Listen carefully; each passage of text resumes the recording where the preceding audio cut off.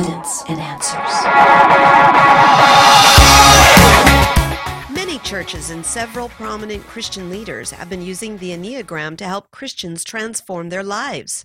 The leaders claim that the Enneagram teachings are rooted in biblical and ancient Christian teachings. But is this true? How do we know if this teaching is in our church? You're tuned to Evidence and Answers radio broadcast with your host, Pat Zukeran. Pat is an author, teacher, and international speaker in the area of Christian apologetics, the defense of the Christian faith. The last time we were together, Pat and his guest, Don Vino, president of Midwest Christian Outreach Incorporated, discussed the worldview and theology behind the Enneagram. Remember, if you missed any part of this broadcast, head on over to our website. That's evidenceandanswers.org and look up Enneagram. You can download it or listen online. Now let's conclude this informative interview. 1 million copies out there today being used by Christians across the world, really. We're getting calls from New Zealand, Australia, South Africa, the UK. It's pretty much infiltrated the church everywhere. There's over 140 plus titles. And what do they say about the nature of God? You want me to go on with that, or do you have a different question to stop me with? Yeah, let's first go with, and we'll get to those. Expand a little bit more on what is the purpose of the Enneagram. You say here in your book it's for life transformation. What's wrong with that? Well, there's great things about life transformation, but should the life transformation be the Holy Spirit working in you? I mean, Scripture says an interesting thing. He that has begun a good work in you will continue it until the day of Christ Jesus. So I often have to tell believers that you're going to be transformed. You can do it easy or you can do it hard, but you're going to do it because God is doing it to you, not you yourself. That's number one. Number two, there's so much in the Bible about life and faith and practice, our relationship with God, that we almost don't need anything external from the Bible. If we just spend time in the Scriptures, we'll have what we need and to serve one another. But okay, let's say that it could be helpful. What is the Enneagram actually doing? Because it's making spiritual claims. It isn't making psychological claims. The spiritual claims are this. One, you're not a sinner. I think that's a problem. When you do your test and find out what number you are, that number is not what type of person you are. In fact, Richard Rohr, Suzanne Stabile, Christopher Wertz, all say this is not about what kind of a person you are. This is about your path to God. Why do you need a path to God? Because you have never been separated from God. You're not a sinner. You have always been with God. You have created a false self that thinks you're separated from God. And the purpose of the Enneagram, the spiritual purpose, is to help you divest yourself of your false beliefs about yourself and reclaim and reconnect with the God that you have always been with. That's pretty serious. Yeah. I think a lot of our former New Agers are out there saying, well, that's kind of a New Age teaching. Those familiar with Gnosticism go, well, that sounds kind of Gnostic there. It is Gnostic. That's exactly what it is. In fact, the God of the Enneagram is panentheism. Now, panentheism is a big word people might get confused about. It basically means this, that God is bigger than the cosmos, but the cosmos is his body. In fact, Richard Rohr says the first incarnation of the Christ is the cosmos. This is the incarnation of God. And then Jesus, who was born, 2,000 years ago, became the Christ. He wasn't the Christ. He became the Christ by virtue of being part of the creation. And so he's not really any more God than you and I are God. Again, that's very, very problematic. Yes, and explain to us a little more about the 9 points of the Enneagram. I believe that's describing the 9 different types or personality types, I guess, and everyone falls into one of those 9, and that's the starting point.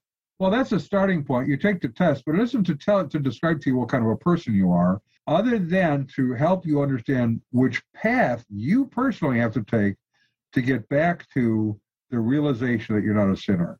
So you will take the test, let's say, and you're a 1, or I'll take the test and I might be a 3 or a 5 or a 7. Well, that is my path back to God. And if I follow that path faithfully, then I will divest myself of these ideas, these false ideas that I'm a sinner. And I will eventually embrace the realization that I am truly with God and I didn't have to have my sin atoned for in any way. So that's what it is. Now, there has been, by the way, a psychometric test performed on the Enneagram to see if it's a valid psychological test. And even there, it fails. In fact, the individual, Jay Medenwald, who did the test, concluded that there's some elements that are okay. There's some elements that are definitely not okay. Overall, it is so deficient that he wouldn't recommend it to anybody for a psychological test because it would do more harm than good in trying to use it for that. Yes. Now, you say the method of the Enneagram is built on, false ideology here. And you stated it begins with a false understanding of God, Right. panentheism. Expand on that a little bit. What is it and what is their understanding of God? Who is he or what is he? Okay. I'll try to make this sort of layman friendly because you and I would understand panentheism. The average person is going to go out there and go, I don't really understand. Maybe as a pan, maybe I can cook eggs in a pan or something like that, right? If we think of it this way, and this is not original with me, Dr. Peter Jones developed this, and I think it's a really good way to understand it. We only have 2 ways of understanding God. We'll call it oneism and twoism. So panentheism would fall under oneism. What does that mean? It means that God is in and through and part of everything. There is no difference between God and the creation. So a pantheist, like a Hindu or a Buddhist, if they believe in God, would view that everything is God, everything is divine. A panentheist would believe that God is in and through everything, but he's bigger than the cosmos and the creation. So that is oneism. God and the creation, there's no difference between them. Twoism is that God is separate from the creation. He created all things by himself, and he interacts with creation, but he himself is not part of the creation, right? So that's the difference. Oneism, everything is God, or some variation on that. Twoism, creation and God are separate. They're 2 different things. Yes, okay. And then secondly, based on that particular worldview, they come to a different understanding of human nature. So Correct. Tell us about the theology of human nature. You went over that and how that compares with the biblical teaching of human nature. Well, let's start with the biblical teaching and then we can compare it. The biblical teaching is fairly simple, that we are sinners by nature and by choice, separated from God. We are not one with God. We are separate from God. God created all things, including humans. Humans sinned by rebelling against him, and we are separated from him. Jesus died. He came, he incarnated, God incarnated in human form, fully God and fully human. He died, which we call it the penal substitution. He paid for our sin, that we might have peace with God. We might have forgiveness from God if we believe on his name. So ours is a sin problem. For the Enneagram, it's not a sin problem. It's an identity problem. We think we're sinners. We have lost our identity. We need to come back to the realization that we're not sinners, but have created a false self. And so we can get rid of our false identity to become fully embraced with and by God again. Yes, and this then leads to a different gospel. Correct. It's contrary to what the Bible teaches. Tell us about the gospel of the Enneagram and that how it compares with that of the Bible. Well, the gospel of the Enneagram is that you're not a sinner. So all is good. You're just confused. You just have created a false identity. The gospel of the Bible is that you are a sinner. God is so holy that you can never measure up. In fact, the Pharisees made a kind of a mistake because they thought that they could live a performance life in such a way that God would accept them. And so they wouldn't commit adultery maybe. But then Jesus says, no, you got it wrong here. In Matthew 5, he says, you have heard it said, thou shalt not commit adultery. Well, they heard that from whom? Moses, who got it from God. But I say, if you look at a woman with lust in your eye, you have committed the act. So he didn't raise the standard as some want to think. He said, this is a standard that you're not meeting. Sin is not simply what you do, it is what you ruminate on, it is what you think about, it is what you pursue in your mind as well as your physical body. With the Enneagram, none of that's true. There is no need for salvation. Jesus did not die for your sins. The penal substitution, according to Richard Rohr, who's the architect of Enneagram theology, according to Richard Rohr, the idea of penal substitution was invented by Augustine in the 5th century, but it's not a biblical idea according to him. Yeah, so then who is the Jesus that is taught by those who promote the Enneagram? Well, he is someone who at the resurrection became Christed, and you and I can achieve the same thing. Once we realize that we are connected with God, we too can become Christed. Yeah, so we and Christ are actually essentially of the same nature. Right. And boy, that's identical to New Age or Gnostic theology that's been taught for many years. Right, it absolutely is. Well, one of the ways in which we transform our thinking and understanding, according to Richard Rohr here, that's Rohr, he talks a lot about the practice of contemplative prayer. Yeah. Well, that sounds like a Christian practice, but how is he using contemplative prayer, and how's that different from biblical prayer? That's a great question.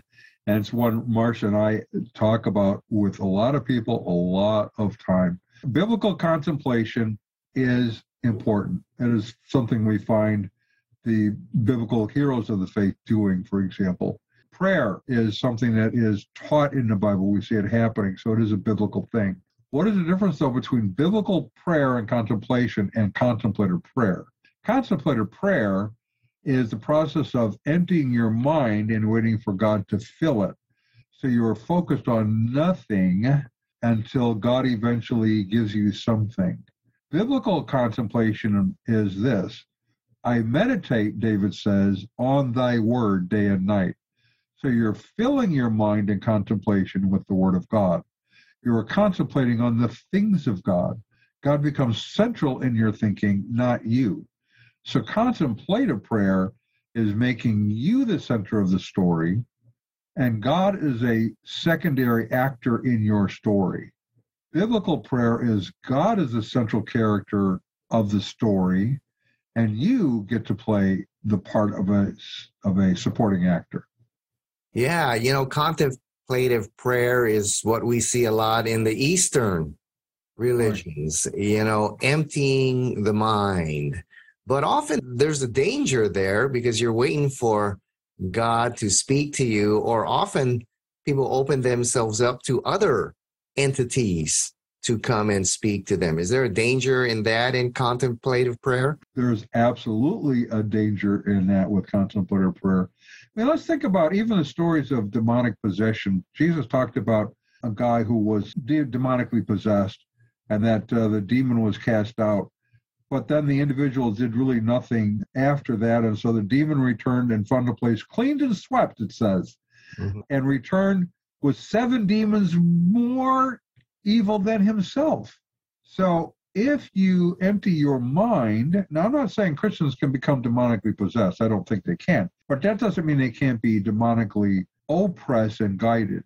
And so if you empty your mind and wait for something to fill it up, spirit beings will fill it up. They don't have a problem with that. And they will take you away from God, which we see this happening a lot. If you start looking at the statistics of the church today, 49% of evangelical pastors do not have a biblical worldview. Yes. That's tragic. So if you don't have a biblical worldview and you're involved with church, what are you learning? What you're learning largely is that you are the most important part of God's creation. You're the central story of the Bible, and God is a supporting actor in your life story. That is heretical. Yeah, and I'm also noticing, when people pray and they say, God, speak to me, often what comes into their mind is their thoughts or their desires, where we are to be focusing and filling our minds with the word of God in our prayer, and then saying, God, how do I apply this? Or give me insight in understanding your word. And instead, I see a lot of Christians saying, God, speak to me. And then they'll come to me and say, God told me this. And I'm like, I'm not sure. Is there a biblical principle there? It seems to go against what Jesus or biblical teaching here. Are you seeing that a lot as well? Oh, absolutely. And sometimes when I'm tired and I'm irritable, somebody will tell me that, and I'll ask them, what voice did he sound like? Did he sound like, I don't know, George Burns and Oh God, or does he sound like your voice? But I do see that, and I have to go back and ask some fundamental questions. I'm not saying that God may not be leading you, because I do believe God leads us. Mm-hmm. But we always have to hold that loosely, because we can also deceive ourselves into thinking God is leading us. So we have to be a little careful with that. I don't want God to break my fingers in the process of me thinking he's told me to do something that in fact he did not do. So let's examine that. Is what you think God is communicating spoken of in Scripture, or does it conflict with Scripture? Sometimes it's a choice. Maybe someone's saying, well, who should I marry? I get that a lot. Well, does God have a specific spouse for you in mind that he has to bring to you somehow?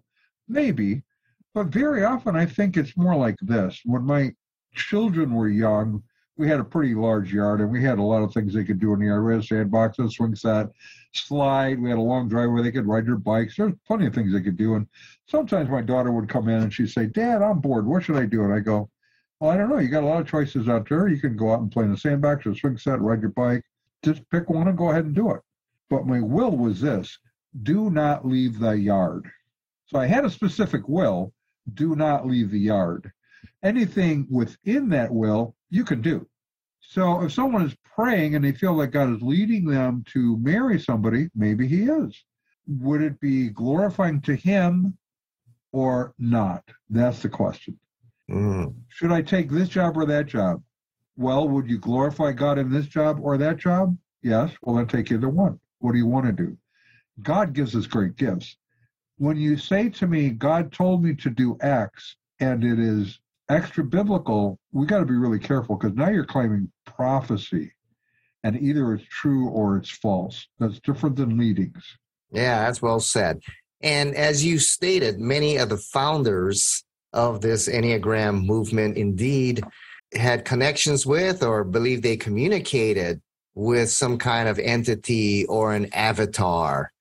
Tell us about that. Well, in the case of Oscar Chazo, they had names. There were two of them. One was called the Green Ketub, which is more Sufi Islam, and the other was Metatron, which comes out of Jewish mysticism. So two angelic beings. I would call them demonic. I wouldn't call them from God.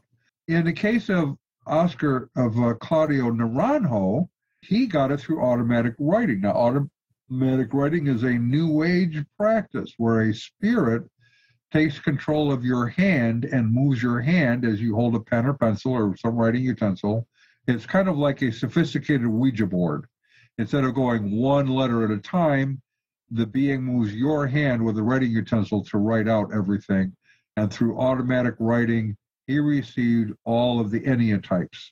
And we have that actually on video. It's on the internet. You can watch him say that. Wow. Well, you gave us a brief history of how this teaching got into the church. For the average Christian out there, how would he be signaled if it was in his church? What are some things that he may see if it's actually in his church? Well, if he pays attention to what people are saying, very often he'll hear something like this in conversation. I'm a 2. As soon as you hear that, okay, we have the Enneagram in here. So that's, other times it's more overt. Your pastor will get up and do a 9-week series on the Enneagram. So it sounds like it's a Christian tool. We have churches using it for membership. You have to go through the Enneagram testing and learning about the Enneagram to become a church member. We have it for marriage counseling. And so it's being used in all sorts of ways in all sorts of churches. But the easiest is When you run into somebody and they start talking about this new personality test that they've learned, or they introduce themselves and you hear in conversation that they're a 7 or they're a 9 or they're a 3, now you know they're involved with the Enneagram. The way to approach it is going to be to get educated, because you're going to want to ask them questions. What's attractive about the Enneagram? Because you want to know. What is it that got them involved? It's the same thing as if you were a Buddhist, I would ask you, what is it about Buddhism that's attractive to you? And you'll tell me. And then I can build on that. Sometimes, if they're really invested, because this is a question of investment, if you're really invested and someone just kind of assaults you on how heretical this is, which it is, you may recoil at that because you feel like they're not just attacking this new idea that you've come upon to discover yourself more, a spiritual tool that you have been told about. You feel like they are attacking your intelligence, and that's a hard thing to swallow. So sometimes it's easier to talk about another group over there, what other groups are teaching falsely about who you are. So might talk about Scientology, for example. You know, Scientology says that we were actually born on other planets, and then an evil scientist packed us all up into these big spaceships and brought us to the planet Earth, chained us to volcanoes, and then blew them up. And then we are reincarnated.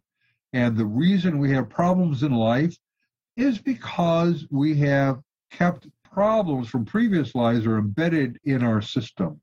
And so we need to go to Scientology, where we are audited with special devices that can figure out what our weak points are, what our strengths are. And then when they come across a weak point, they can help us get rid of that weak point to overcome it, to eventually come to the place where we are no longer trapped in all of those cycles from previous lives. Except now that we've done this, and it's cost us $250,000 to get to that point, we actually are in a worse shape than we were before, because guess what? We have something called body thetas, which is somebody else's spirit that's connected to our spirit. Now we have to get rid of their stuff. Now, is that something you would sign on to? As we talk about that, then we can kind of talk about and compare, isn't this kind of like the Enneagram? You think you're a sinner, but you're really not a sinner, and so your object is to find which path you have. There's 9 paths to God, but if there's 9 paths to God, wouldn't that mean Jesus was wrong? That it said he is the way, the truth, and the life? No one comes to the Father but by him? So do we believe Jesus, or do we believe the Enneagram, or do we believe Scientology? Yeah, well, that's well stated there. You've been listening to our interview with Don Vinot. He is the president and founder of Midwest Christian Outreach, Inc. We've been talking about the Enneagram, and actually he's got a great book. He and his wife here, Richard Rohr, and the Enneagram Secret, that you can get on his website. It's a great and informative book on this topic. And Don, if people want more information, not only on the Enneagram, but cults, the occult, world religions, and how to successfully be an effective witness for Christ on there and get in contact with you, where can they get more information? Well, let's make it easy. If they just go to our website, they can access everything we do from there. It's midwestoutreach.org. midwestoutreach.org. From there, you can sign up for a weekly e-letter. It goes out every Thursday, called The Crux. You can go to our YouTube channel. In fact, if you go to our YouTube channel from there, there is, if you go down, there's a playlist of the 10 talks on the Enneagram. I would highly recommend those. Of course, they can order a book from there and connect with us on Facebook. Email us from there. So everything goes from midwestoutreach.org. That makes it really simple. That's great. You've been listening to our interview with Don Vinot, president of Midwest Christian Outreach. He's well experienced in the area of witnessing to those in the cults, occult, and non-Christian religions. So great resource for you there. So Don, thanks for being with us here on Evidence and Answers. Thanks for having me.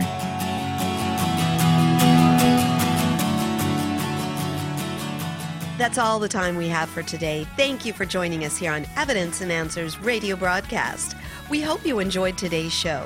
We have a wide variety of different topics that will make for an incredible conference series. So if you would like Pat to speak at your church, Bible study, or even schedule an apologetics conference at your location, give him a call. In Hawaii, that number is 483-0586. Or you may contact him through the Evidence and Answers website. That's evidenceandanswers.org. Be sure to use our search engine for available resources. We have everything from atheism to Zen Buddhism, including articles and additional audio for you to listen to or download. So be sure to share our website with those around you. To keep quality broadcasts like Pat's on the Air, we rely on generous financial support from you, our listeners. For the opportunity to partner with us, head on over to our website. That's evidenceandanswers.org, and you may do so right there online. Evidence and Answers would like to thank one of our sponsors, the Honolulu Christian Church. If you don't have a home church and are looking for a great place to connect and grow in Christ, check out the Honolulu Christian Church. For service times, log on at honoluluchristian.org. Join us again next time on the air or online as we provide compelling reasons for faith in Christ. That's Evidence and Answers with Pat Zukeran.